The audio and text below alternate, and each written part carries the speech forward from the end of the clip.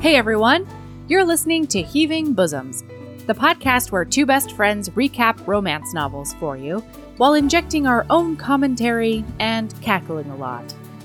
Sometimes we even learn things in front of you. This week, we're starting off with a Patreon shout-out. Amber T., you are descended from Juno, the queen bitch of Roman mythology. Juno was the divine protectress of the community and had her hands in everything from marriage and fertility to military might. Just like you, people associate her with loyalty. And she had style. She peacocked all over the place. If you want extra content, videos, shout-outs, gifts, and so much more, head to patreon.com/Heaving Bosoms podcast and sign up for as little as $5 a month. And now we've got our much anticipated recap of The Duke Who Didn't by Courtney Milan. Here we go.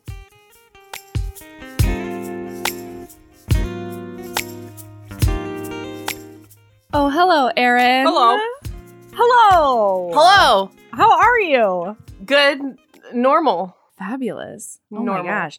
Normal stuff going on over here, Like what? I guess. Oh, I don't know. I don't really have banter. We were going to talk about our charity thing. Oh, yeah. We do have that amazing Friends. fundraiser. We didn't do a fundraiser in 2020 because we didn't want to ask for dollars. Right. It was weird. It was like everybody was having a hard time. It just seemed like Yeah. a weird time to be like, fundraiser. Well, so many people are job insecure. Yeah, that's what It's it just still, seemed like a weird oof. time. So anyway, we're doing a Patreon fundraiser. Last time we did it for the Yellow Hammer Fund. This Yeah. time we're doing it for AAPI Women Lead. Yeah. And if you go on the Patreon and you either join or you upgrade your dollars, we will double either your joining amount or your upgrade amount. Yes. And just like last time, when you join, we double it. That's just straightforward. But if you increase, we don't just double the increase. Like if you go from 15 to 20, we don't increase the $5 increment. We're increasing the total amount. So you're netting a $40 donation.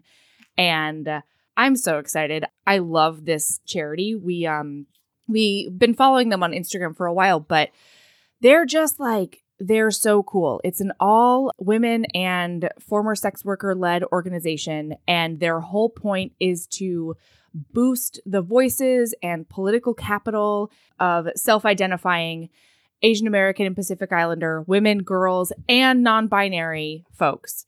So they're part of the I'm Ready movement. So they do, self-defense events and stuff like that. They do so much. Like when you go to their website, which is aapiwomenlead.org, I will confirm that and put it in the show notes. So just click. I Googled it and it was the first thing that came up. So Yeah. I put it on our Twitter the other day and I just did a Goog and it was the first thing. So just Google it.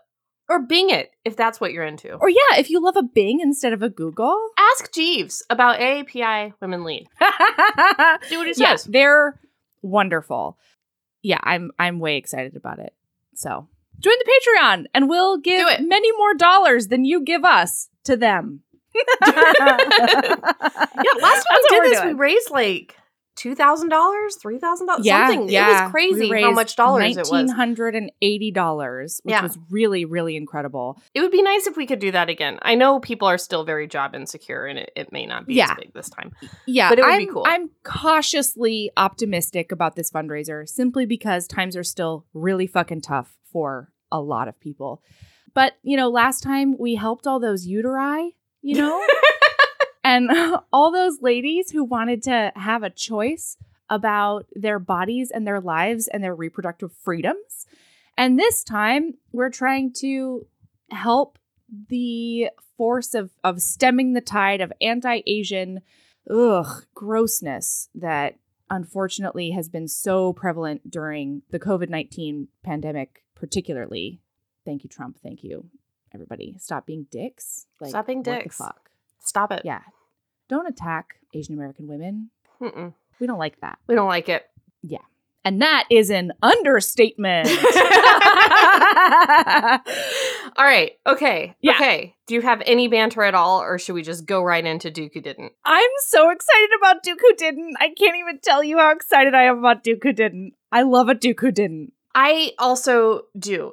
As you know, though, it took me a long time to get into this one. And I feel like this has happened to me with every Courtney Milan book we've done. It just takes me a long time to get into them. Then once I'm in, and it's fantastic. But I just couldn't get rolling on this one. And then you told me to listen to the audio, which I am not an audio book person usually, especially for the podcast, totally. Because then I can't take notes. My notes are highlights as I go through. But I listened to the audio of this one, and the audio is fantastic, like incredible. Like the narrator is so good. Oh, yeah. And I usually don't know anything about that. I'm like, audio narrator is audio narrator. It's all the same to me. It's whatever. This woman really stood out. Mary Jane Wells is my actual idol.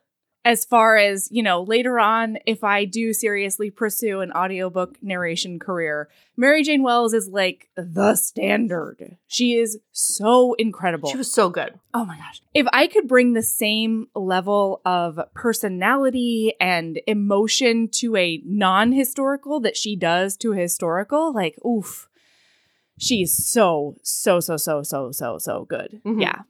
So she's a really popular narrator too. So this is a long way. What are you drinking that is so fancy? Melody is drinking the fanciest, tiniest coffee. My God, I am the frothiest, tiniest, smallest glass slipper of coffee right now. I know. And if you're on the Patreon, you can see video of this tiniest, frothiest, cappuccinoist nonsense that I've got in my hand. Listen, Mother's Day was good to me. Michael Chen, my partner for life, I love him till the day I die, but some days I love him like an extra amount, And this year, Mother's Day was one of those days because he did get me at-home espresso machine situation that has actually changed my whole life. Like, first of all, I don't drink as many cups of coffee a day because I just love this. This is just all I need in the morning, and it's amazing. It came with a goddamn milk frother, and you should see the peaks that this thing can create on Costco soy milk or generic oat milk. Stiff ones. Holy fuck balls. This milk frother is a goddamned revelation. We've joined a cult. Mm-hmm. It is an espresso machine cult. I now have 6 sleeves of coffees, and it usually breaks down to $1 a coffee. Oh, God. I never need to go to a Starbucks again. I'll still frequent independent coffee stores when I can in the future of the world, right? Because independent, stores, got to do it. But my God. I just wanted to make fun of your stupid tiny cup. That's all I wanted. You can't make fun of me on this one. I'm sorry. It's just incroyable. Anyway. That's how they say it in the France. I thought it was in Italy, espressos. You've got to say it in an Italy, not in a France. Oh, I don't know how to say incredible in Italy. Uh-oh. You're going to have to learn if you're going to keep being an espresso snob. Fair. I'm not an espresso snob. That's the thing. That's probably, why I'm so easy. You look like one. Anyway, so I listened to the audio of this book instead of reading it and highlighting and doing notes. So this is partially me saying, wow, what a great audio of it. Yes. And partially me saying, I may or may not remember most of this book because I listened to it, and that's not how I learn. Yeah, totally. Well, you said you went through it again today. I'm not worried about it. I did a little flipperoo. There you go. That's all you need. Mm-hmm. So we've got Chloe Fong. Chloe Fong. Chloe Fong has got a plan. Yep. She's got a list. Mm-hmm. And she's got 3 days to pull off the biggest challenge of her GD life. Because in 3 days, they are going to either make or break her father's dream of making the best sauce in the world and sticking it to the motherfuckers who took advantage of him earlier. Whistles and Whites. Is that right? White and Whistlers. White and Whistles. They were so mean to him. He had a sauce and they made a partnership with him, and then they stole his sauce, and then they took it, and then they kicked him out on his butt. Yeah, and it's like racistly as well. Oh, the biggest racism. So much colonialist, abusive bullshit. So they met Mr. Fong. I don't remember his name because I think he's only referred to as Abba, but I don't think he had a first name in the whole book. I don't think so either. Okay, I'm glad I didn't. If I did, then sorry. But Mr. Fong was in Trinidad as an indentured servant because they escaped. He and Chloe escaped from the fall of the dynasty that came after the Taiping Rebellion. You're doing really good. No, we got this. No, it's okay. Actually, I know a little bit about this. For real, because so the Taiping Tianguo was the rebellion that happened after the Qing dynasty in I don't know, the 1850s or something like that. The only reason I know about this is because I took a worldwide feminism class at some point. And one of the most interesting things about this rebellion and the dynasty is the ways that they espoused to help women, and then the ways in which they mostly just hurt them in different ways, but also the same ways. That old chestnut. Sounds right. Yeah.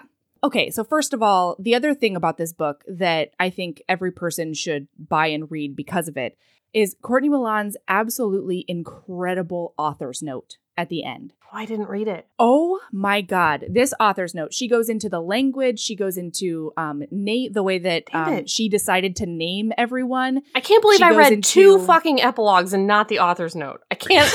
I hate.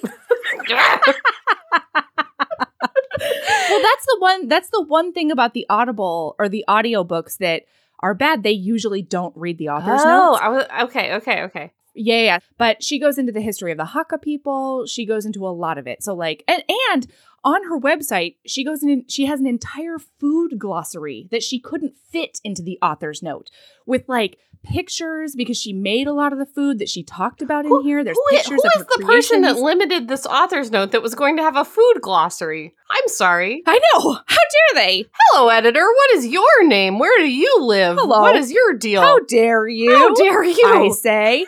I think it might actually have more to do with the fact that they couldn't really put pictures in. No. How dare? Who are you? You're person right. who owns the ink who wouldn't give her enough? I don't understand publishing. But where do you live? Well, how do I find you? That's how I feel. That's right. Okay, all right. Well, you can find her incredible food glossary on her website and sign up for her newsletter and do all the things that you should do with Courtney Milan. Ask Goddamn Jeeves goddess about it. That's the one. But anyway, so why was I going into this? Well, you started to tell us how the family had fled the bad situation. They were in Trinidad and Mr. Fong was an indentured servant. And then you went off on the thing about the dynasty and the rebellion. And then you went to the author's note. So I'm not sure which one you're trying to get back to, but that has been the progression. Thank you. I appreciate that. I love the flow chart you just created for me. I needed it. I'm here for you. You always are. Okay, so let's get back to the book. And then if I need to do more contextualizing, and I'm sure I'll think I need to later, I can. So anyway, we got Chloe. She's making lists. She makes a lot of lists. The book likes to talk about it a lot. Oh, yeah. You may be a little turned off by the amount that the book talks about the lists at the beginning. Just keep at the first charging forward. You just have to keep going. You just got to keep going. She is more than a list, eventually. It doesn't seem that way at first. Yeah. She's a perfectionist. Yes. She has a lot to do in 3 days because there's going to be this big festival in her town that is called Wedgeford. And the big festival has a bunch of people coming in that are tourists. And there's a big citywide game that happens. And then during this time, they're going to sell their pork buns and their sauce. And this is going to, and so this is a new sauce that her dad has made that's fuck whistles and white. That's the one. We're gonna make this is an even better double better sauce and we're going to sell it. Yeah. But she can't, Chloe, ma'am, she can't fucking do anything that she needs. She could have prepped her shit months ago. We're 3 days to midnight, okay? Mm-hmm. Mm-hmm. D-Days in 3. Uh-huh. And she hasn't named the sauce. So she can't make the labels, so she can't make the jars, so she can't put it into the jars. Ma'am! I related to this so hard. So hard, Aaron. Just call So it hard. sauce and put a thing on it. I was just... If you need to rename it after the festival, go for it. I could not. Honestly, not. we're very lucky that we came up with the title of this podcast so naturally. Because if not, it never would have existed. We? Sorry, I wanted to make it a thing like I named it, and then I couldn't commit to it. I couldn't commit to the bit. Sorry. Okay, so anyway, all right, so she's got like a metric fuck ton to do, and she mostly can't do it because she has not named unnamed sauce. Call it unnamed sauce. Call it that.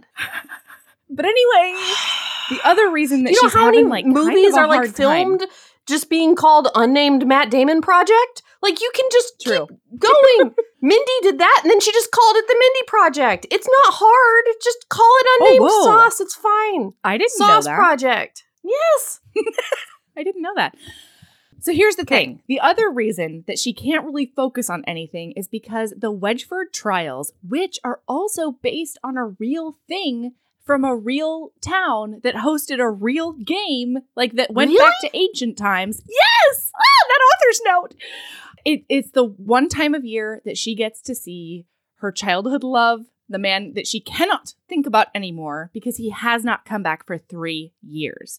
So she's like, I've been attempting not to think about him. I finally got to the point that sometimes I can cross off my list item that says think about him only once today, but usually I can't. No, because you thought about him when you put him on the list, and then you think about him again and you cross him off. It's a self-defeating list. Anyway. Wow, that's a really good point that I had not even considered. As Look soon at the as way it your was brain written, works, I was Aaron. like, no, you can't. Your brain is so sexy. Isn't it so hot? Oh, I love So it. smart. I'm such a hot genius all the time. All right. So anyway, she's like, I'm not going to think about him. I'm not going to think about him. And then she hears a familiar voice say, Chloe. And she whirls around and she drops most of her sauce bottles and her She's got all list. these sauce bottles. Clamor, clamor, clamor to the ground. Clamor, clamor, crash, splash. Mhm.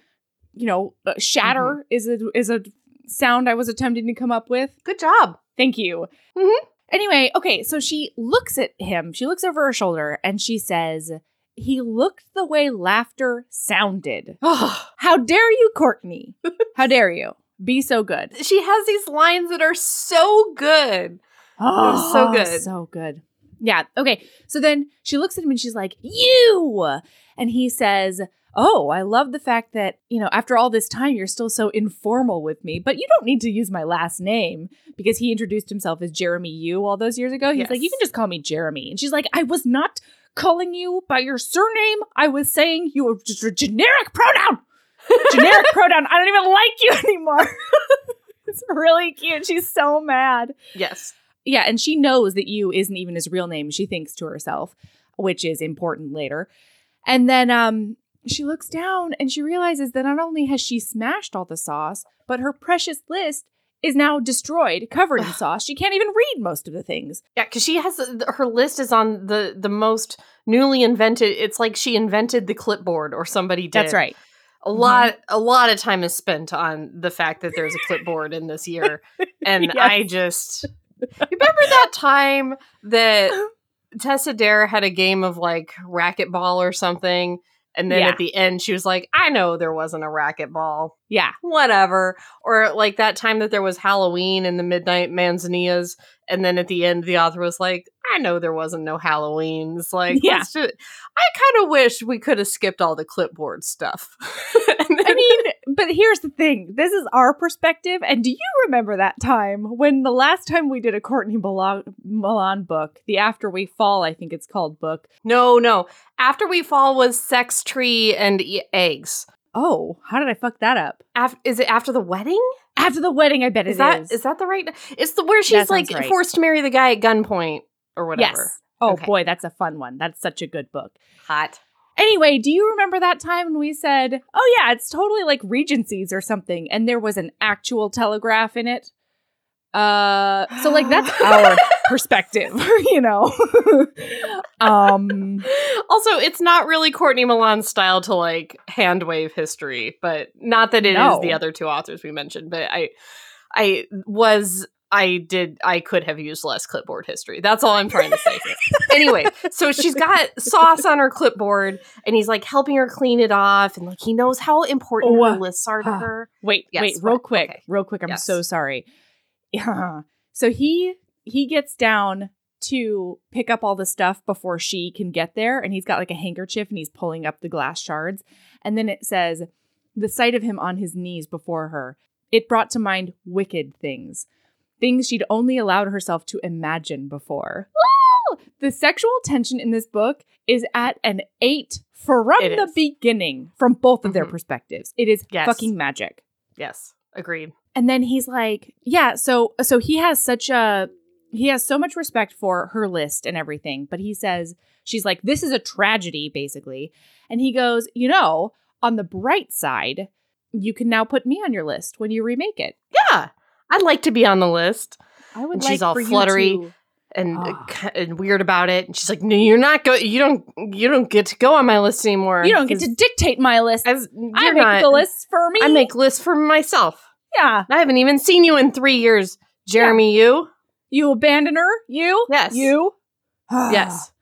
I do love that it's basically like a teeny tiny who's on first moment. Yes. In this chapter. And teeny, tiniest little one. Okay. So anyway, we switch to his perspective and we get like just a taste of how perfect he thinks she is. Ugh. Geez, he's like, I've thought about her in this exact gown so many times and like maybe not quite her in it, but like getting her out of it so many times. And the tassel earrings she always wears and the that goddamn freckle that he talks about on her neck. Neck freckle. Like the descriptions of how both of these people looked were like so just well executed. And through each of their lenses, it was so good. Yeah, it was so good. I mean, one of the things I really, really loved is that Courtney Milan is a master at this in general, and I think that more authors should take note of the way that she does this. But we find out that Chloe is full Chinese, and what's his name? Jeremy Yu is half Chinese. And we find that out because it's right after she says, like looking at him, or he looked the way that laughter sounded. Mm-hmm. And she says she looks at his face and she sees how similar they were in some ways, like even though he was half Chinese. And she talks about his wide nose and the fold of his eyes and his cheekbones and like just all this beautiful structural stuff that I think a lot of other authors do super wrong. And this was just fucking gorgeous. Yep. Okay, so yeah, back to this. She's like, you can't make my list. I make my list. I do it for me. And then he says, I genuflect to the sovereignty of your list. Hot. And I would die for this hero. I would get injured for this hero. I wouldn't die for him in the way that I would have died for our last hero, but I did love him so much. I would throw myself in front of a carriage for this hero if I needed to. I fucking love this man. He's so funny. I would also, if it only led to injury. Fair. No, I loved this hero. Oh man, he's so good. He says that her list is sacred. And then he thinks to himself, like, he's there to court her. May I wait one moment? Do whatever the fuck you need to. Listen, hey, What's up? I have a thing to say that just popped into my head. Listen, Melody. Can't wait. I do recall a book that we just did, the most recent book we did, where you were like, oh, just talk to each other. Why can't people just talk to each other? That's the only conflict in this book. And I'm nitpicking it because people just need to talk to each other. This book is people just need to talk to each other. That's true. No, it is. Keep throwing items in their own way to not talk to each other. Like, kinda. Yeah, very that's similarly to the Flirting thing. with But Forever. That's Yeah. the thing. When you Mhm. love a book, I know. you don't. Yeah. Anyway, I know. So And I'm I just said saying. that in our last 2 episodes, didn't I? But I didn't say it, and here I am. No, and I completely agree with you. There's a lot of like, just shut the fuck up and let the other one talk. Or Yes. like, don't stop worrying about the Why are we deadline playing of this games? or the perception of that. Yeah. Oof. I know. Anyway, okay. Okay. So Oh, hey, HBs. I don't know if you've heard, but we have a Patreon. For as little as $5 a month, you get over 150 bonus episodes, most of which include Aaron, videos of regular episodes, author hangouts, and so much more. Do you want to hear Aaron and I recap every single episode of Crash Landing on You? What about a little film called Psycho Stripper? Do you want more recaps of ridiculous Thanksgiving and other holiday books and movies? And how do you feel about Naima Simone and I recapping amazing reality TV? All of that and more is on the Patreon. There's so much content at your fingertips as soon as you sign up. Seriously, hours and hours. Anyway, it's patreon.com/Heaving Bosoms Podcast if you want to check it out. And of course, that link is in the show notes. Keep being a badass. So then he thinks to himself, like, I'm here to marry this girl. Like, my whole point in being here is to court her. And yet I can't say things like, I respect the things are important to you. I'm such a clown that instead I say things like, I genuflect to the sovereignty of your list. Like, what the fuck is my problem? hotter. That's hotter, Jeremy. It's hotter. I mean, it's hotter when you know how into her he is. yes. And so from her perspective, a lot of times, because, you know, his love language is teasing, which I also love. Mhm. So from her perspective, she's like, he's just always making jokes about me. And it's cute and I like it, but like he hasn't been here for 3 years. He obviously doesn't care about me. And so all the jokes that I used to think were him flirting. love languaging at me Yeah. is now like, I don't think Mhm. so. And I get that. That makes a lot of sense. Oh, we find out that 3 years ago, the last time Okay. he was here. So they this did- is why. Yeah. This is why she thinks the jokes are, you know, him being not serious. Because 3 years ago, he leaned in to smooch her under like a Oh. gazebo or something after Sure. the Wedgeford trials. Mhm. And she put her hand on his chest and said, only you need to be serious. Like, I Yeah. don't want to do this if we're just going to mess around. You've got to be serious about me to do this. And then instead of being like, I am so serious about you that I'm I'm going to marry you super right in now. love and I'm going to marry you. I can't wait. He was like, oh, okay, then never mind. And then he, And then he fucked didn't off. come back for 3 years. So now, because like her whole thing was be serious and he couldn't, the jokes are falling a little flat. Today. Yeah. I would think so. And the biggest reason that this happens is because he is the Duke of Lansing. And the Duke of Lansing owns their whole town. He owns all of their houses. He owns everything there. But the dukedom has sort of forgotten that they own this town over the years. So, like, they haven't, and nobody's paid rents in 53 years, all the things. And when he got there, he didn't want anybody to, like, bow and scrape and your grace him to death. He just wanted to be He himself. was a kid too. He was a like kid. 10 or 12 or something Yeah. like that. And so he was trying to get away from all the bullshit and Right. be anonymous. But now, 12 years on, or 10 years on, he hasn't told anybody. And he's like, I couldn't be serious about her right then because I have a hard time in my normal life with all of the racism and terribleness. And so how could I ask her to be a part of that life when I don't know how I can safely fit her into it? And she doesn't know who I am. She's not making Right. an informed decision. Yes. And she has her own life here in Wedgeford with her father and like the sauce business and stuff. And those are her dreams. And yeah, he can't make her choose. I know. she's like, are you going to be serious? Like, have you done any self-reflection at all? Or like any self-improvement, I think she says. And then he's like, actually, I haven't. And he's like, I don't make lists, but if I did, I wouldn't have put it on there because I don't think that it's possible or something like that. Like, you should have made a list. And she's like, I wish that I could make your list. And then he gets this spur of the moment idea. And he's like, congratulations. I am here to grant your wish. You can absolutely make a list for me. I need a list for my aunt because she wants me to get married. And she says that I don't have anything. I don't have to have anything to do with it as long as I get her a list of somebody I might be attracted to. And I've come to the conclusion that I will absolutely take a wife if she's like you. So I want you to make a list of your qualities to give to my aunt so she can pick me a wife. What a ridiculously infuriating thing to do to a person. I don't understand. Because she rejected him 3 years ago because he wasn't serious about her. And now he's playing freaking games. This is me both saying fuck and frick in one sentence. He's playing games with her whole, I want a list of things that are like you but not like you. Stop it. Be serious.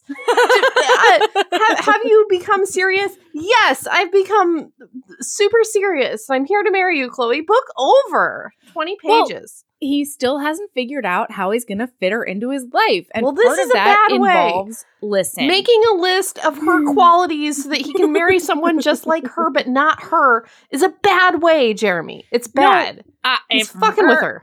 Overall, I agree with you hard. However, there is a line in there that undercuts your premise, and that is that he knows that if he's she's rolling her eyes hard at me if you're not watching the video. He knows that if he were to say, I'm here to marry you, she would be like, hardy har fucking har. You haven't been here for 3 years. You obviously don't care about me. Stop making jokes at my expense and fuck off. And so he's like, I need her to convince herself that I would want to marry her. And so I'm going to have her make a list of all her qualities, good and bad, and tell her that I love them all. Is what he says to himself. I get it, but it's a game. Just be like, Chloe, I'm here to get serious. I hear you. I'm serious about you. Yeah. And your whole thing. Your whole thing. I'm here to get serious about your whole thing. Yeah. I've spent 3 years trying to get serious. Yeah. Check me out. Check me out. Here I am. I've done it. Yep. But he hasn't. So she refuses. And she's like, you couldn't even pay me to make that list. And he's like, actually, that's a great idea. I totally I'll pay you to make that list. And she keeps on saying no until they get to 10 whole pounds, which... What does it mean? It's probably like $500 or $1,000. Here's the thing. Listen. I forgot to look it up. Yeah, but also, Darcy, do you recall? Billions and billions of dollars. So this is probably at least I would say probably like $5 million, at least $500 million. Yeah, I bet it's about based on previous research. Yeah, indeed. Yes. Yeah, I agree with you on that one. What this this is what, 1860 schmerv? Something like that? It's around there, I would say. There's a telegraph, so it's around there. It's also a train. All right, everyone. So we know it's not 1813. Okay. History lovers out there. When did trains happen? I feel like before then. Know, but they have a telegraph and a train, Erin. I'm going to go. Carry on. Carry on. Erin's going to do a Google. Figure out when our trains happen our trains. Listen, the main line over the U.S. was built after the Civil War, so 1804, you bitch, is when trains were invented. All right, when our telegraph working railway steam locomotive was built in the UK in 1804, and this happens there in England during England times. So it's right. There could it's all England times, according to Heaving Bosoms. Ask when our telegraph happens. When our telegraphs happen.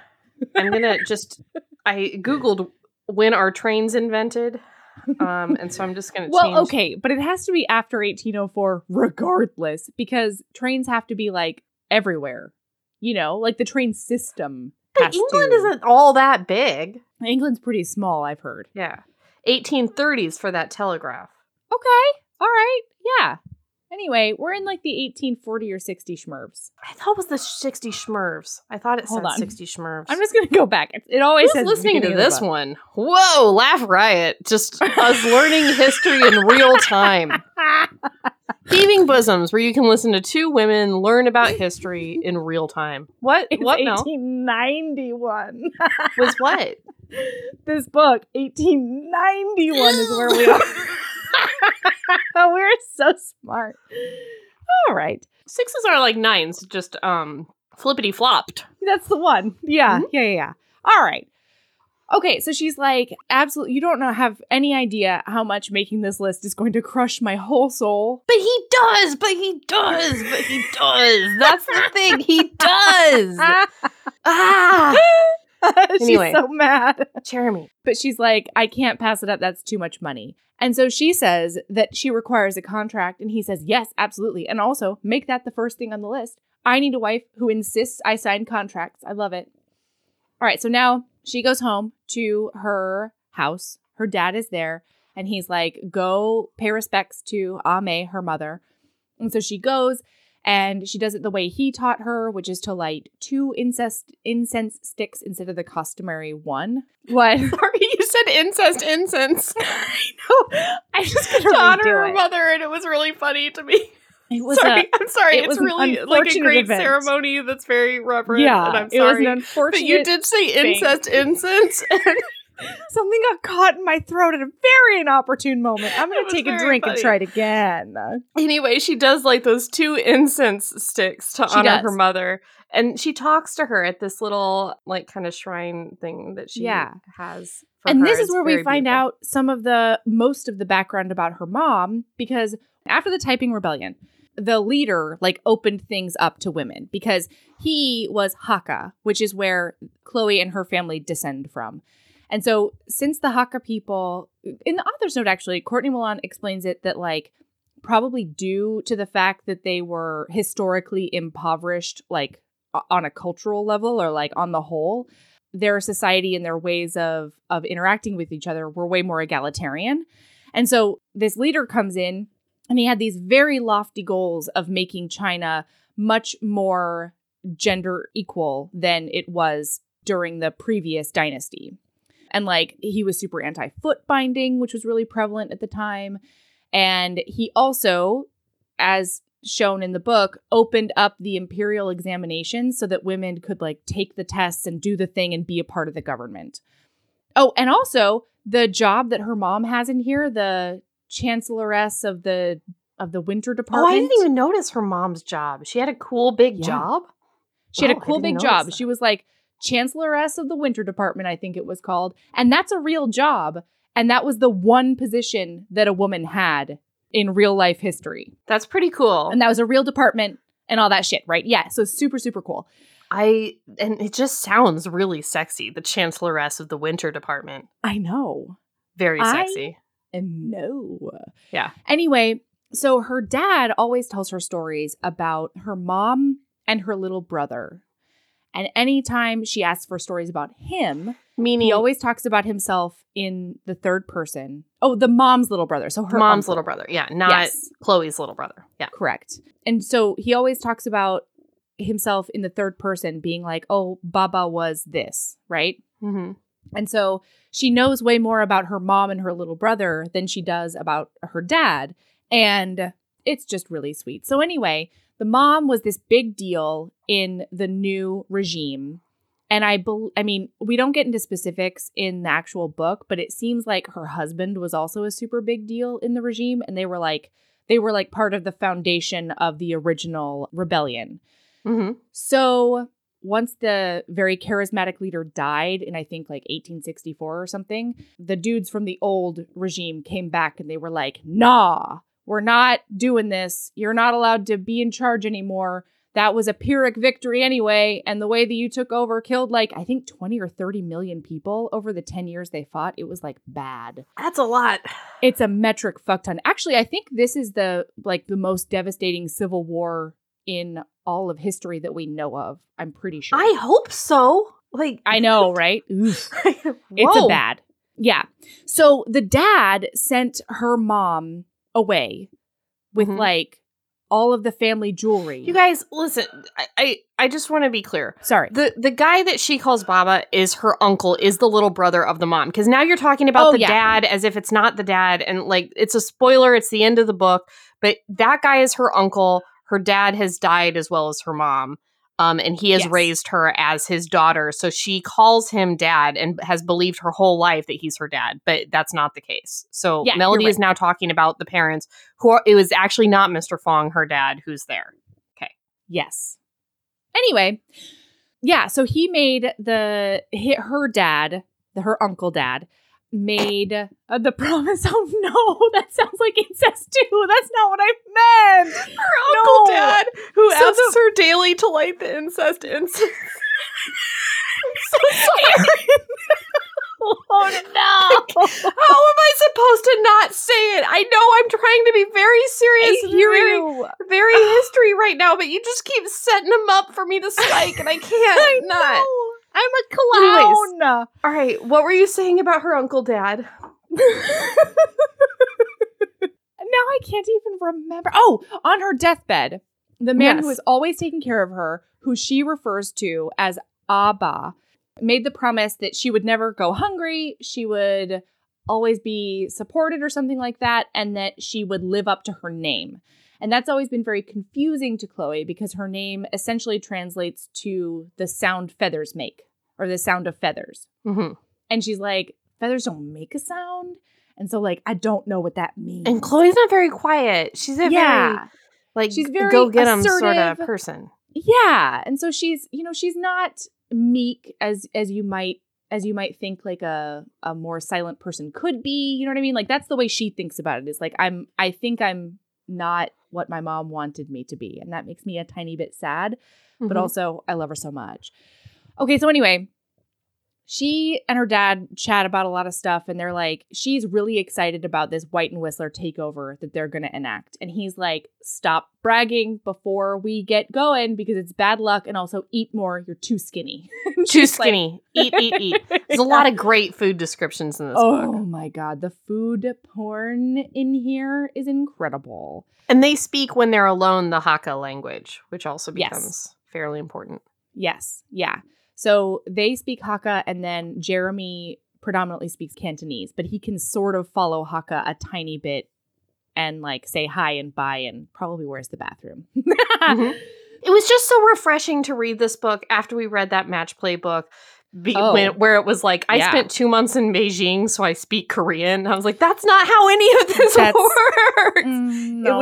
It was very refreshing to see people struggling with different dialects, even if they are both Chinese or half Chinese. And the history was really interesting. And the different cultures within China was very interesting. Completely. Yeah, it was so cool. All right. So anyway, so now she told her dad that Jeremy's here. She like sort of tried to casually drop it in there because she still needs to name unnamed sauce. And she's like, I can ask Jeremy because he's like, super British.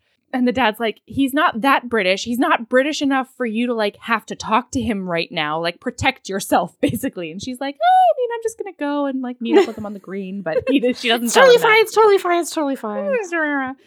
But on the way, she decides that she's going to give him her own proposition. Oh my God. Wait, did you love the scene with Andy?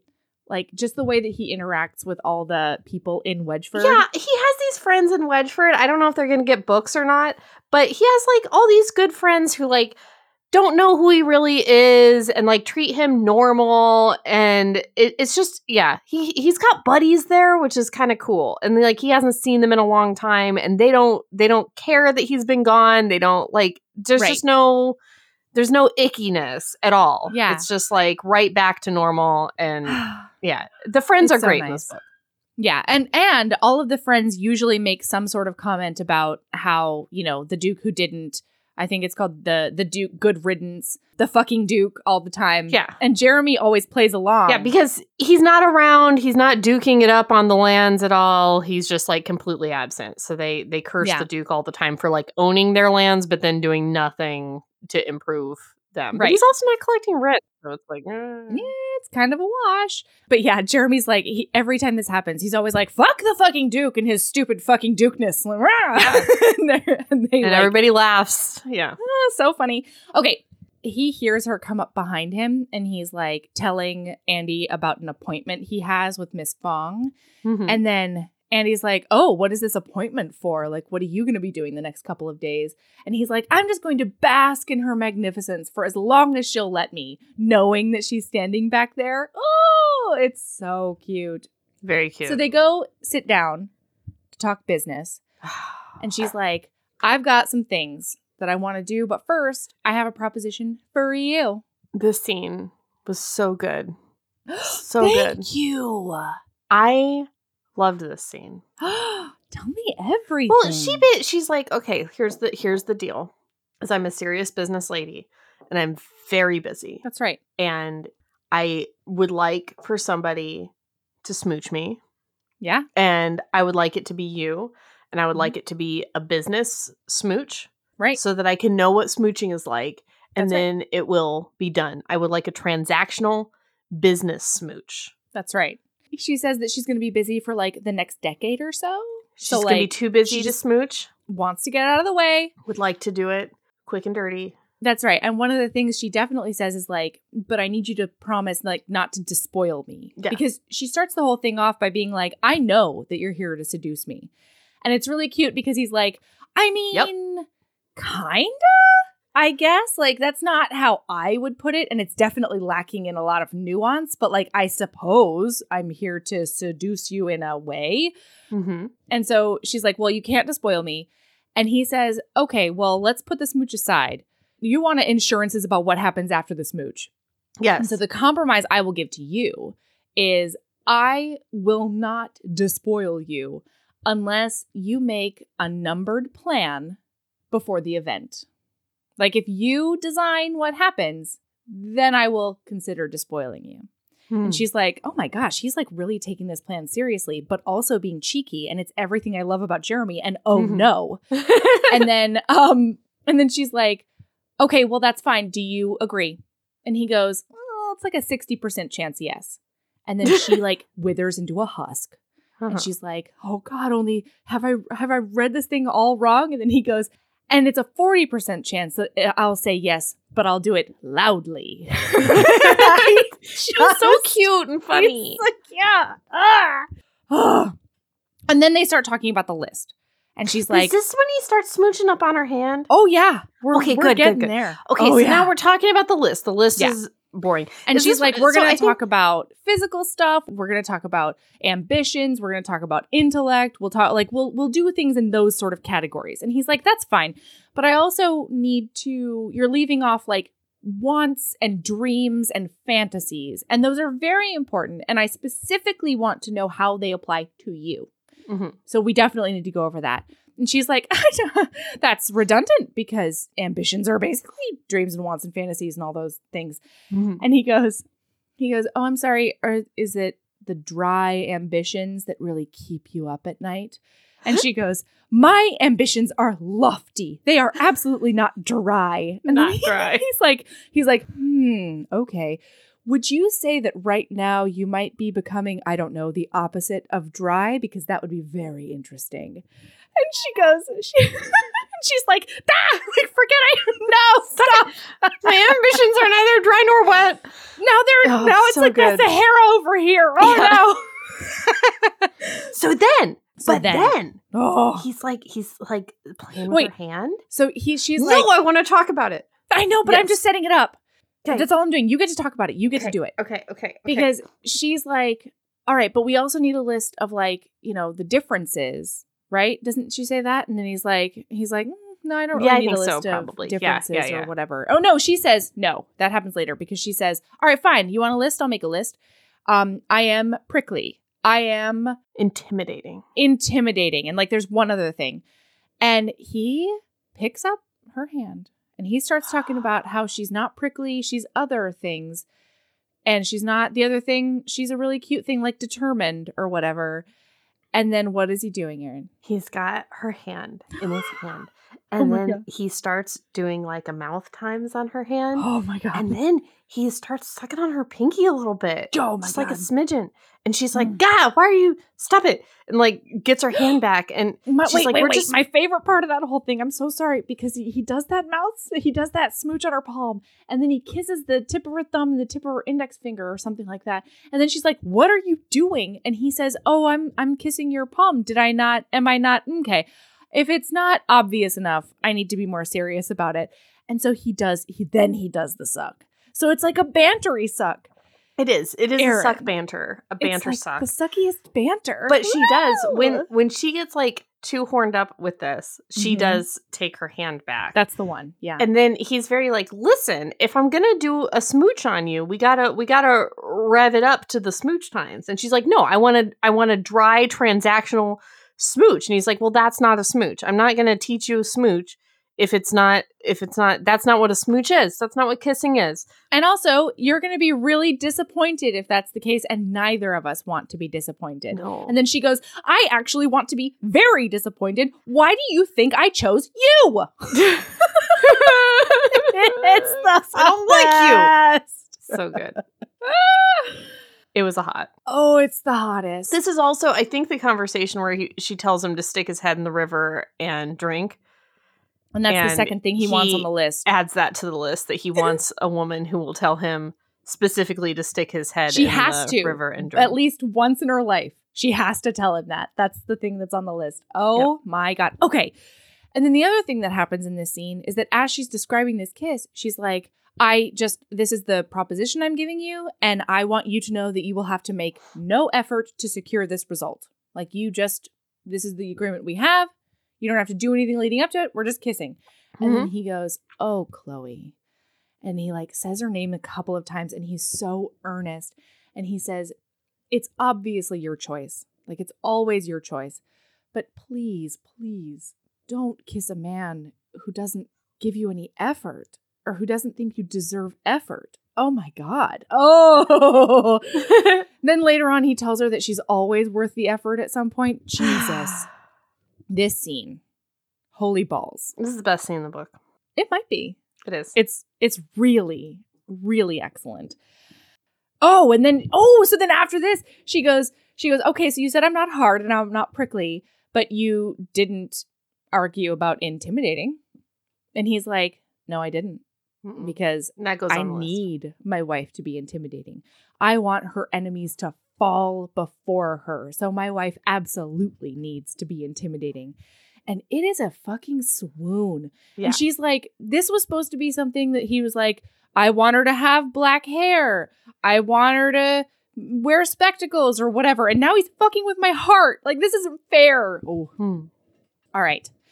So now she goes and talks to her best friend because her best friend needs a name because they have to make labels tonight. And she wants 100 more jars than Chloe is prepared to give her. And she needed more jars 2 weeks ago because everybody's already been wanting to buy the sauce, and they're just leaving money on the table. She's wasting her time on kissing lessons. I just can't. She's not. Take it back.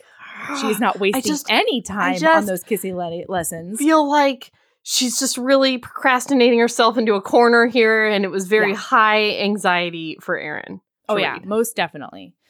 But anyway, Naomi at the end of this conversation is like, I want 100 extra jars, and I want you to hide a widge lot, which is like a fraud that they do. They hide like fake things for the trial. Not a big deal, except that it's the big game later. It's like a capture the flag sort of a thing. It's like the big game for Wedgeford is like Wedgeford divides into wedges and they hide these things in the thing. And then the group that gets the real wedge is the winner. Good, congratulations. Yes. All right. The precocious child, Mr. Wilder Schmampshire. There is a hi. Good morning. Hi. Hello, friends. There is a precocious child in this book. However, because neither our hero nor our heroine is responsible for raising the precocious child, it didn't bother me very much. Yeah. He's a character in the book and not I don't know. I didn't find him that annoying. He's not a plot point. No, you know what? He is a vehicle. But he is kind of. Yeah, because you're about to say it. Yeah, he's a vehicle for very, very necessary Position? Thank you. Wow, what the fuck happened in my brain? Well, Very, and what very I was necessary going to say, exposition. yeah, so he's a great way to explain what's going on with the trials. He's a great way to explain what happened when Jeremy first came to Wedgeford when he was a child. And he's a great stand-in for Jeremy. Like, Jeremy watching this child go through his first trial is very illuminating for him in his own self-reflection, because he's a rich kid. He came here. There are certain rites of passage that you go through, like getting assigned to a local to do the trials, getting pinned with a nickname, which Jeremy's is Posh Jim. Yeah. You know, so like the kid wants a nickname and he wants to be assigned to somebody. And when Jeremy first came to Wedgeford, he was assigned to Chloe. This is how they met. This was their meet cute. That's how they met. And that's why I liked the child, because it helped. Yeah. He helped illuminate the history of the main characters. Couple. Yeah, right. Exactly. And it says this later on at some point. So he met her when he was assigned to her, and she fell for him because she always had a hard time making friends with like the kids. She was always a little bit too serious, and she was a little awkward. She didn't know how to join in the games. And so Jeremy just treated her like she was always a part of the games. Mm-hmm. And he was like, hey, do you want to come play with us? And she froze because she just got really panicky. And so he looked at her, because all the other kids were like, oh, no, she never plays. Don't even worry about it. And he looked at her and he goes, if you want to play with us, just nod. And so she just nodded. And then she was like, oh, he gets me. He sees me. He helps me. He greases the way for like life to be better. And it's the best. Okay. So then Chloe comes out and somebody starts teasing her about her list and like sort of plays keep away with her list and stuff. And Jeremy's like, I need to go fix this. So he goes over and he gets the thing for her, and he's like, hey, you don't tease her about the list. And everybody's like, you tease her the most. And he's like, not like this. I do it nicely and I, whatever. Mm-hmm. And then Chloe shouts, and I like it when he teases me. That's the difference. So then as they leave, because Barry's like, okay, so when do I get a chance to like tease you or whatever? And he's like, I don't know. You're going to have to wait for her to put you on your list. And I'm actually on the list for the next hour. So like we have to go. It's fucking adorable. So as they like leave, because he's carrying the giant basket with the fraud Widgelot in it. Well, because Naomi asked her to hide one of the Widgelots. Yeah, the fake ones. The fake ones.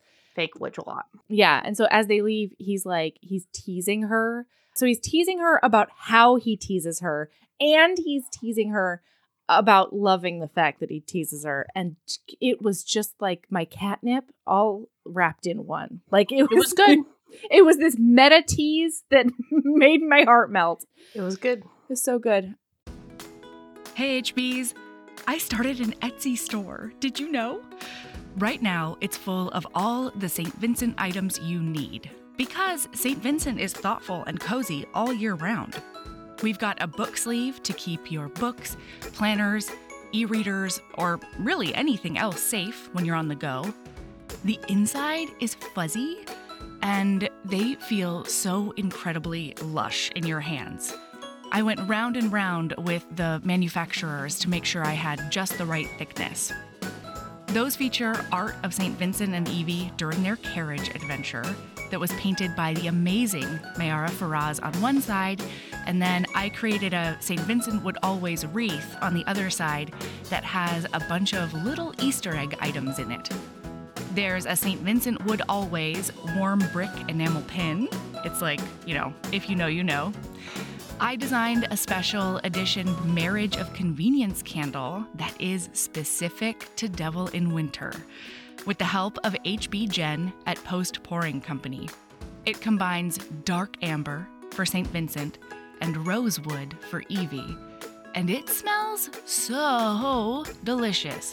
It's hard to even wrap my brain around. So if you want to treat yourself or be the St. Vincent you want to see in the world by getting a care package for a friend, check out our Etsy store. The link is in the show notes. So now they sit down because she's really overwhelmed. And she's like, I have all this extra work. I have to name unnamed sauce and I can't do anything until she tells him about the predicament. She tells him about the extra 100 jars. Like, it's a bad. And he sort of helps her talk through and prioritize all this shit. So as they're going through, they're making the list. He's like, okay, so we got to name it. We got to fill them. We got to do this. We got to do that. And you've got a really long list here, but we're going to be kissing like often for the next few days. And that's not even on here. So we're going to need to be really efficient about it. And she just like, she blushes so hard. It's beautiful. When he starts talking about helping her with her list, like, I can help with this. I can help with that. And she's like very uncomfortable with him helping her. She's like, you don't even know how to do manual labor. Oh my God. You're so posh. The amount of times this book suggests that putting sauce in jars is like super difficult. Taxing. And I understand that it might be super difficult and taxing physically, you know, for her father who has arthritis. Mm-hmm. And, you know, just doing that over and over can hurt your hands and your back and, you know. But the amount of times a person in the Fong family, meaning Chloe or Mr., looks at Jeremy as like, you've never even tried to fill a jar with a sauce. How dare you?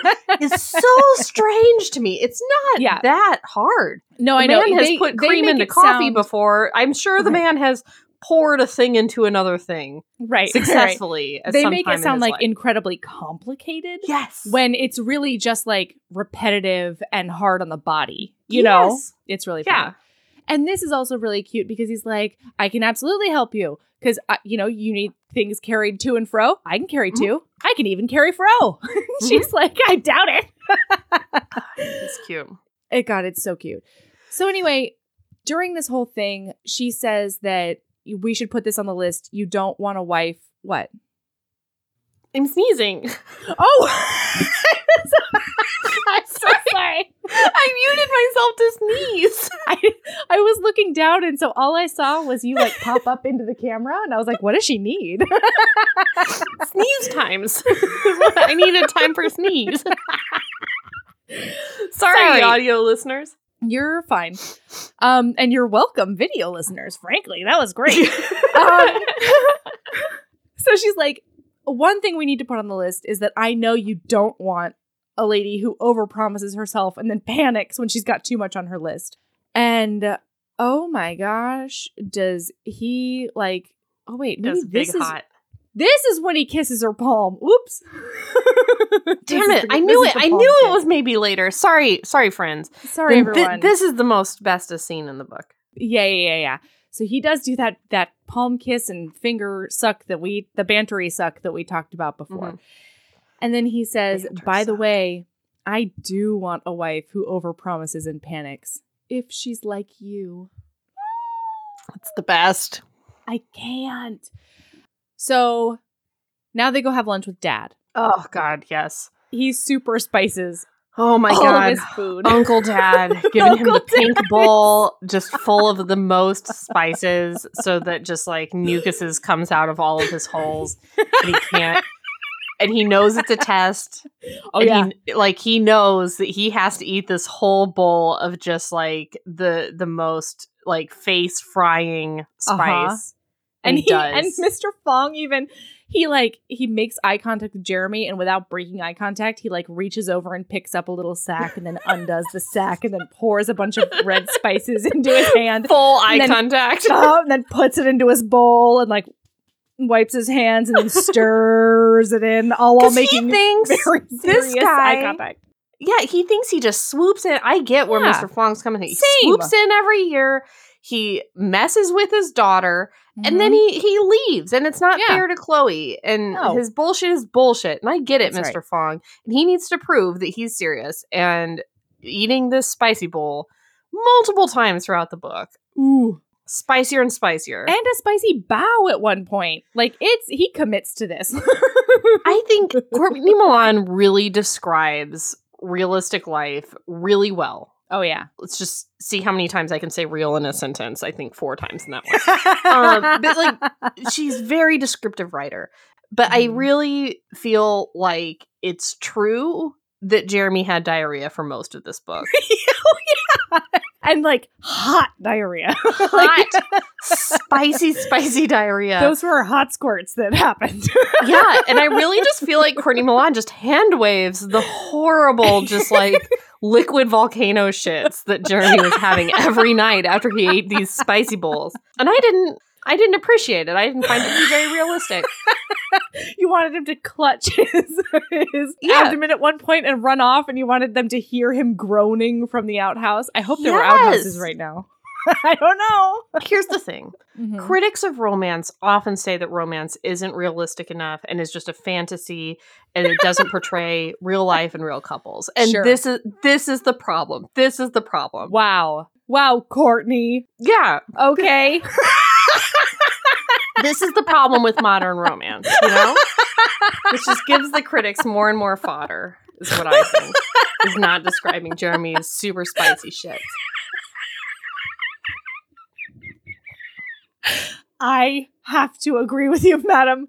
How do you like that position? Should I tweet that? Like, Courtney Milan is giving the critics more fodder by not writing realistic romance. Do you think I should just write that and just see what happens? Ooh, I hope nobody takes these quotes out of context. Whatever. I said it. Yeah, come for us. Tell Cersei it was me. Come for us. Describe the diarrhea. Ooh. So anyway, Chloe's like, Abba, stop terrorizing him. And he's like, I'm not terrorizing. We're just having a conversation. So good. And Jeremy also will not acknowledge it. He's just like, nope, everybody's fine. Especially me, I'm fine. Yeah. And he's like, I mean, I love using words when conversating, but I feel like this is fine too. And Mr. Fong is like, we don't need words. We're speaking in generals. So good. Oh, it's so good. Okay. So now, what happens? Is it time for kisses yet? Yes, it is. Yes! You guys, these smooches are so good. It's time for kissing. So they have to go hide the Widgelot. Yes. And they've devised this, like, maybe we should go, like, pretend to go for a picnic in order to do this. Because it's big, you guys. It's huge. old. It's like a rock. And what they do is they repaint it with, like, heavy iron paints every year. And it gets bigger and bigger and heavier and heavier. Yeah. Which is nuts. In my hometown, we do a very similar thing for our festival. Tell me everything. And it's just one small thing every year. And they just redo it every year. Huh. And it doesn't get bigger and heavier. Yeah. Hey, Pekinites, we're about to talk about the medallion hunt. Every year during the Marigold Festival in Pekin, Illinois, they hide a medallion. And it's about, I would say, this big. It's the size of a medallion. And they do hide it. And then they put out clues on the city website. They're always in like a poem. And they put out a new clue every day, and everybody goes and hunts for the medallion. And then if you win it, you get a big prize, like a cruise or something. Wow. Yeah, there are families that are very serious about this in my hometown. I mean, I might be too if I got something like a cruise. But I will say that, like, the clues are very hard to figure out, and they are often red herrings. And so I would say more often than not, the medallion winners are people that just stumble across it in some way. Oh. Because the clues are so hard. And how long do you have for this? Like during the Marigold to find Festival. it or don't? It's like 2 weeks maybe. Oh, there's a 2-week festival in your town? Yeah. Wow. Is that weird? That feels like a serious business. I don't know. I thought every town had like a 2-week-long festival. Is that not right? No, apparently you grew up in the Gilmore Girls land. No. Let's not. Except with meth. Yeah, I was going to say. Just as dysfunctional, but for different reasons. There. Okay.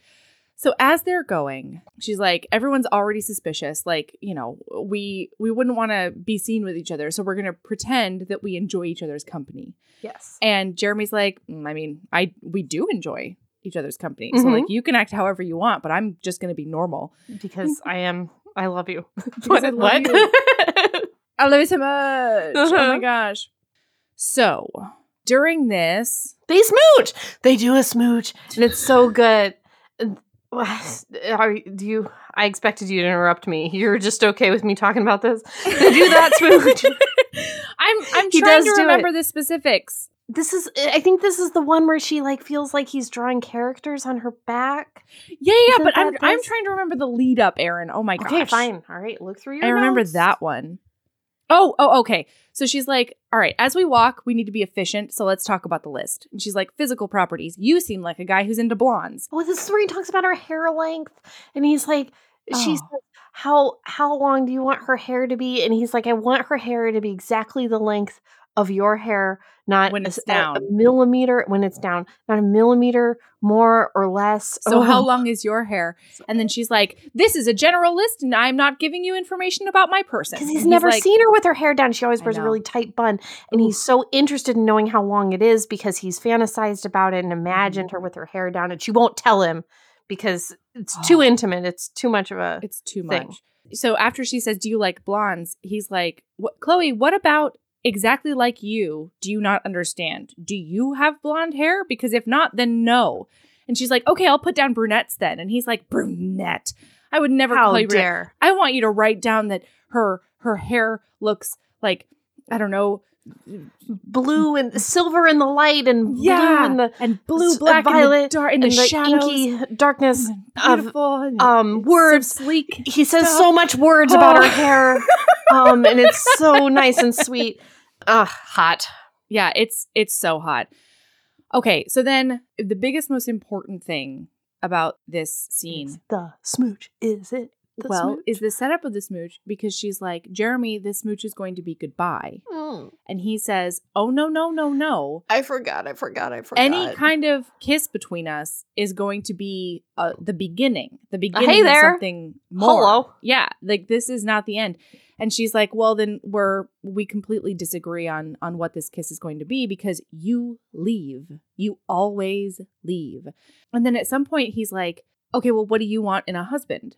And she says that's not relevant to our current discussion. And he goes, no, I want a woman who's exactly like you. And so I Mhm. would need to know how to please a woman who's exactly like you. So Chloe, what do you want in a husband? I thought this was a later conversation. She says Oh. someone who stays. Someone who supports me and someone who stays. And then he's like, what's going on? And she says there was someone at one point that I thought was my, storybook love. And she's like, he was charming and he was wonderful. And it was really great because I'm not very charming with new people. And he looked at me like I was the only person in the entire universe on his mind. And he's sitting there sort of steaming, being like, I hate him. Who How is this? dare he? Why did he break her heart? And then she says, but he always left. And then she she's like, so I want someone who stays. And her voice cracks on stays. And then she's like, you always left, Jeremy. You always left. And it's been 3 years since you were here. And he's like, oh my God, she's been talking about me this whole time.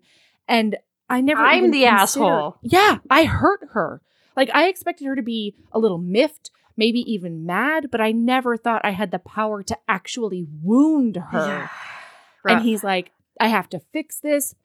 And so he looks at her and he says, I know that we are in disagreement about what this kiss would mean because I am firm in the idea that it's a beginning.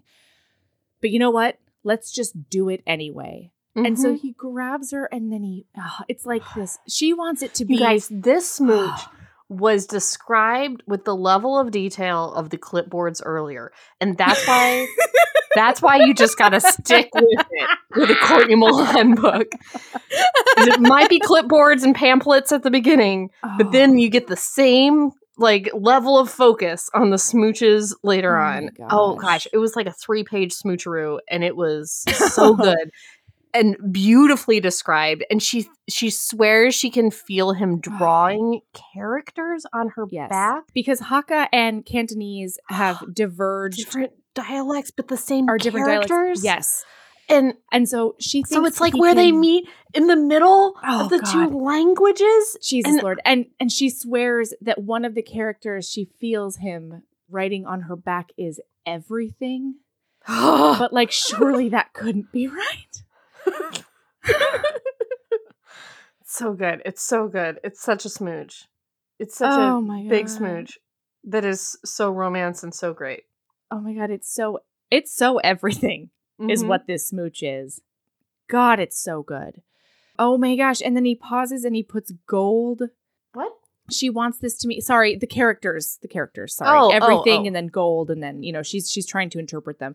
And she's thinking to herself the whole time, like, I want this kiss to mean I'm staying. I'm staying. And she's thinking to herself, like, he can't stay, though, because I'm just a poor village girl and my dreams are all, commercial endeavors. Mm-hmm. And I don't know what to do about that. And she just wants it to mean I'm staying. And he can't commit to staying either. He is a duke. He's got to go duke. Right. Okay, so then she pulls away first and he blinks at her. His hand sliding from her back down her shoulders to her elbows before he realized what she was doing and tightened his grip. And she says, you see? He looked down at her, his eyes dark, his breath coming swiftly. His hands tightened around her arms before he reached back to kiss her once more. And then he pulls back a little while later and he goes, I do see. And the realization sank like a shot of lead in her stomach. He had not seen.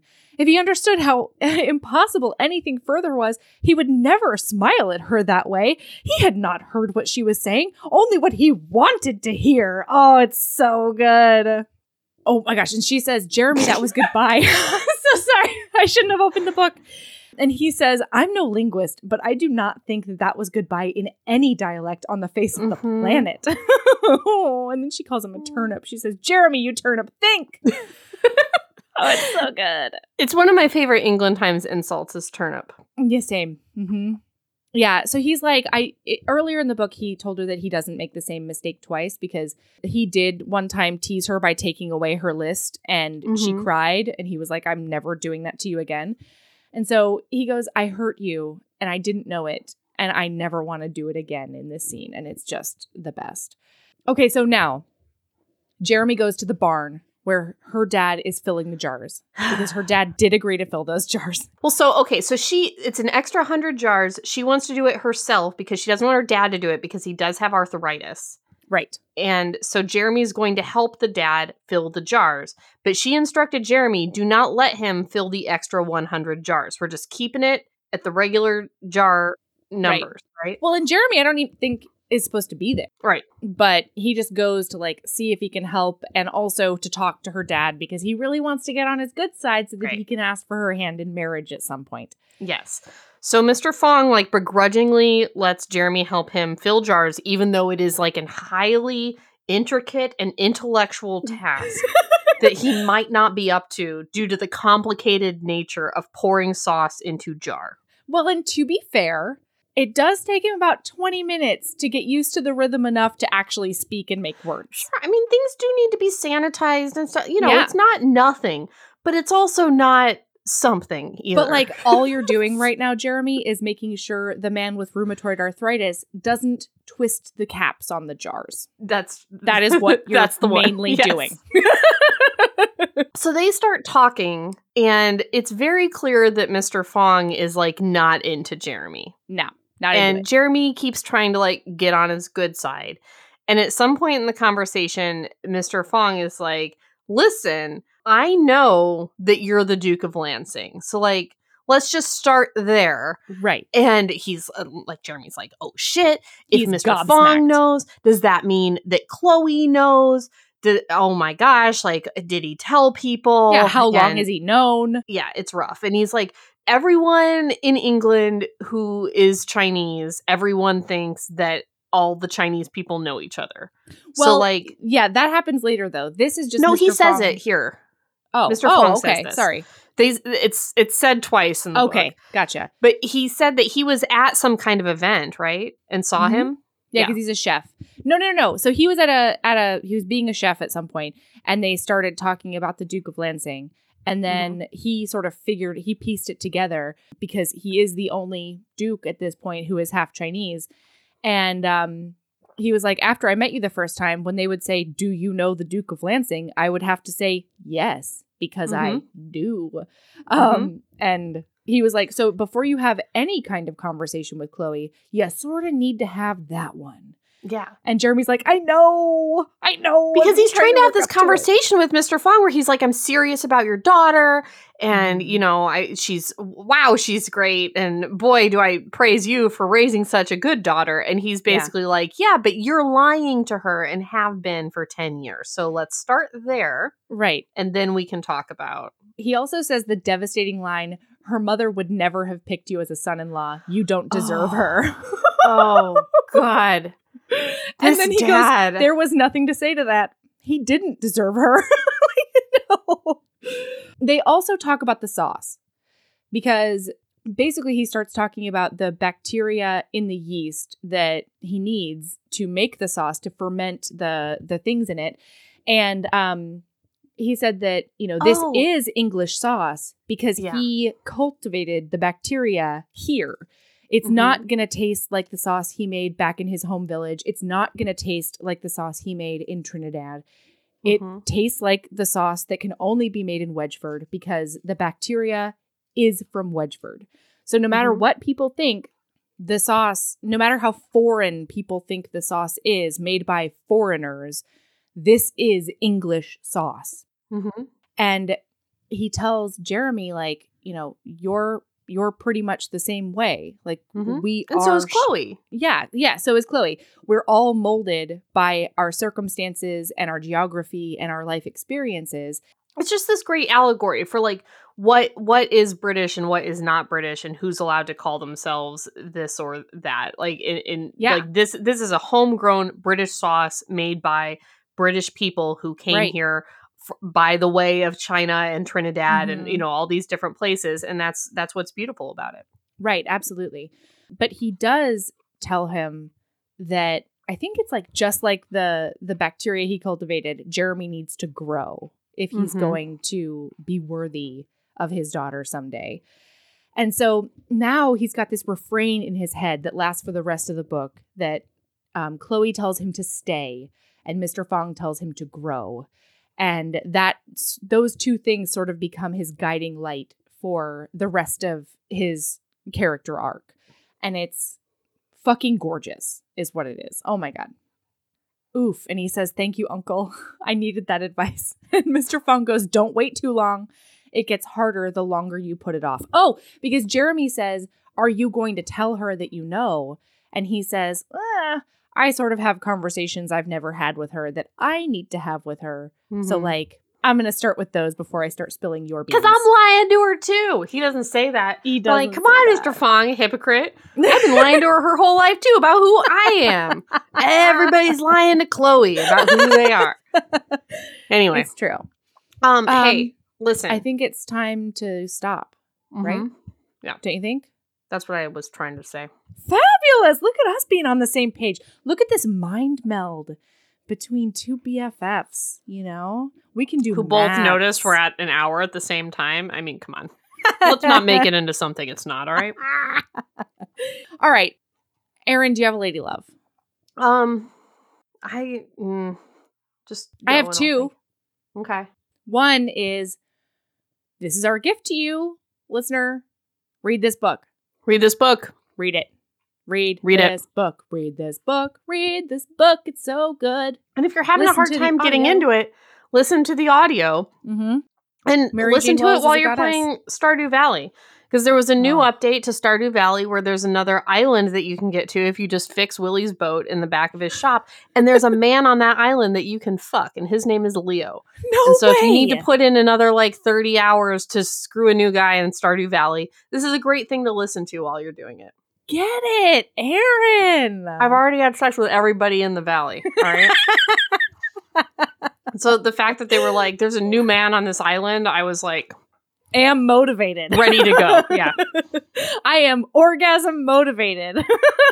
It's so hard to fix that boat, though. You need iridium bars. You need a ton of fucking hardwood. It's nuts. The lengths this game is making me go to get to that island to fuck Leo is like insane. If I get there and he's married, I swear to God. Oh, if he's not single. Yeah. Well, no, I'm not married. I'm in a domestic partnership with Krobus. Oh, okay. Krobus is a guy, he lives in the sewer, and he's kind of like a... Listen, everyone in town is my boyfriends and girlfriends, and then I do live with Krobus, who's like sewer, kind of like a it dark sounds like. man. No, he moved into my house, but we're not like in love because he doesn't feel things like that. Okay, because he's too dark in his soul. We're great friends, and we're in kind of like a platonic partnership. He lives in my house. But you did fuck that one time, it sounds like. mean 'Cause you Krobus? fucked everyone. Yeah. No, Krobus doesn't fuck.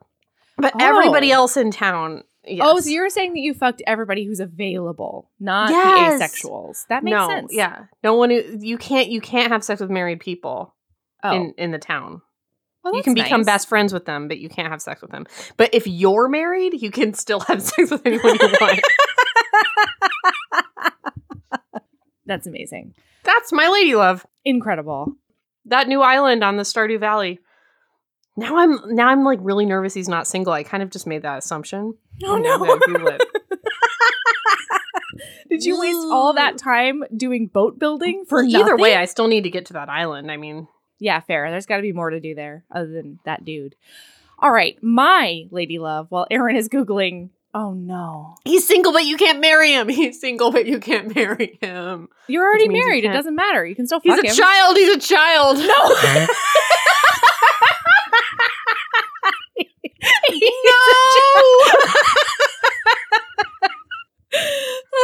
He's a feral child whose parents were lost at sea. Oh no. His family is parrots. Oh no. Looks like no sex for Aaron on that island. No. You do get to save a child, though. Look how fun. Gross. All right. My lady love is a little movie called Abominable. It's so good. What, Aaron? I don't. He has a crush on another child who does happen to be my husband's niece. It's fine. It's all right. It's fine. Abominable. The film. I had no idea Stardew Valley was so I can't believe how emphatically I said you can fuck this guy on that island. I can't. Can we cut this? No. Child. You knew that before. You thought that before you found out he was a child. Now you don't even want to fuck him. No, I don't. Let's be. Let's get you on the record. How do you Clear feel on the about record. fucking that child? So Stardew Valley. It's like a You're no. gonna make a new character? Make it a character I can screw. Make Like, him what the fuckable. hell?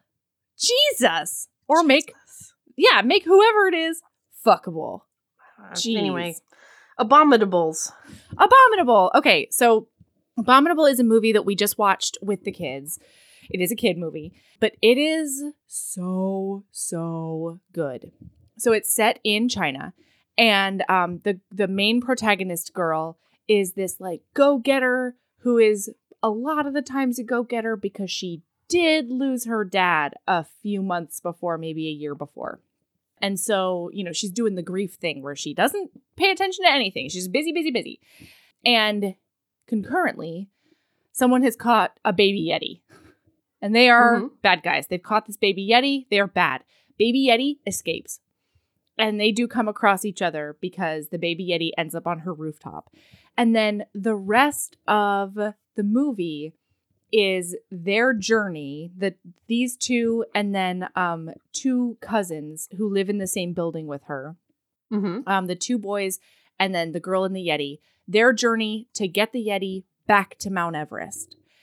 And oh my God, it is so beautiful.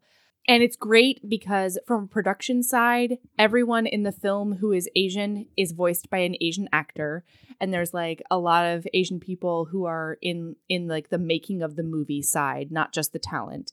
And it's hilarious. Like Ember and I were literally falling on the floor. Like I fell over a little bit because he launched himself into my arms because he was laughing so hard.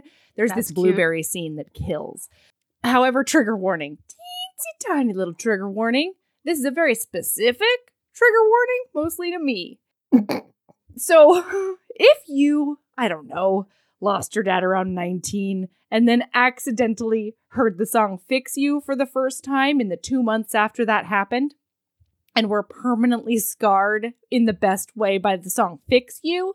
Like just tiny watch out, you know, because there is this beautiful scene in which she plays Fix You on her violin. Nope. You can do it. And I was on my living room floor crying so hard. As soon as like the opening bars started, Michael was like, uh-oh. He literally said, uh-oh. Like, watch out for mom. And Xiaomei left the couch to come over to me and like sit in my lap because I was sobbing. She did a toddler comfort on me. That's and nice. This movie is so good. It's so funny. And if you do relate to this very specific trigger warning, just like, there you go. It's out there for you. Now you know. You can prepare yourself. But also, like, just kind of generally, I cannot keep my shit together in an animated movie. Yeah. I have struggled to breathe in animated movies. Yeah. Because I'm crying so hard. Yeah, that was me. As we know, I've been removed from theaters. Right. Regardless of whether I personally relate to the story. Yeah. Just one theater. Just the once. But like it was Britannia enough. Theater on Britannia in New Orleans. Yeah, so anyway, Abominable, watch it. It's so good. All right. So you can find us on all the places. Instagram is at Heaving Bosoms. Twitter is at Heaving_Bosoms. We're on Facebook in both a page and a group. We have a website, which is heavingbosoms.com.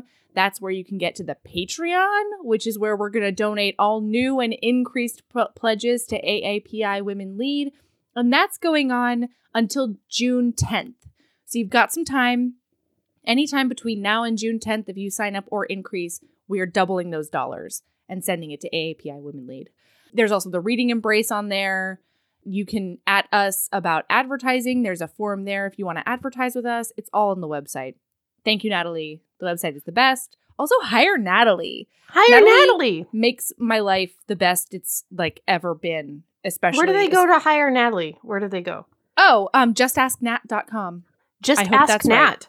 Maybe it's justasknat.co. I'm going to put that in the show notes. Yeah. We should always have that in the show notes. I agree.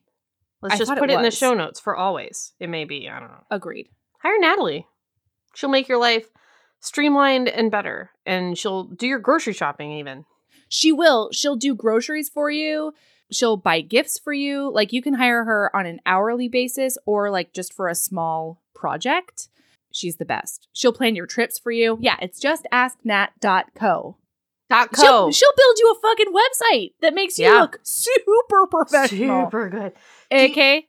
Do you remember when I ran the website? Do you recall? I do. You know what? It was a fucking mess. It was a website that we had. That was my. You know what? That's all I had. That's and it was a website. Yeah. You did it hard. I did. I don't know that I did it hard, but I did. It was a website that we had. What I did was I just said unnamed sauce is good enough. Slap, slap, slap. Done. That's what I did. Because that's all I had. That's all I had. Yeah, and then Natalie came in and revolutionized everything. She'll do you know your what? email. That's what Chloe should. She should farm it out to somebody. You name the sauce, Naomi. Done. That's right. That's right. If you are incapable of something, you hire Natalie. And then she does it. Or if it just stresses you out. If you're perfectly capable of something, but it gives you anxiety, hire Natalie. It's so good. Delegate that shit. And do the Patreon. The website has the Patreon, and then you can do our fundraiser. Okay. That's right. Okay. So bye. Keep being a badass. Yes. And love yourself as much as you love when an author has the courage to describe those hot liquid squirts that hero has every night from eating the spicy foods that they are given inevitable to him by the father of the That's heroine. Right. That's right. That's the courage. That's reality. Yeah. Describe the diarrhea, cowards. That's what I say. I'm with you. That cannot be refuted. Do not send us books where the diarrhea is described. Do not. Do not. I'm cutting this out of the episode. Bye.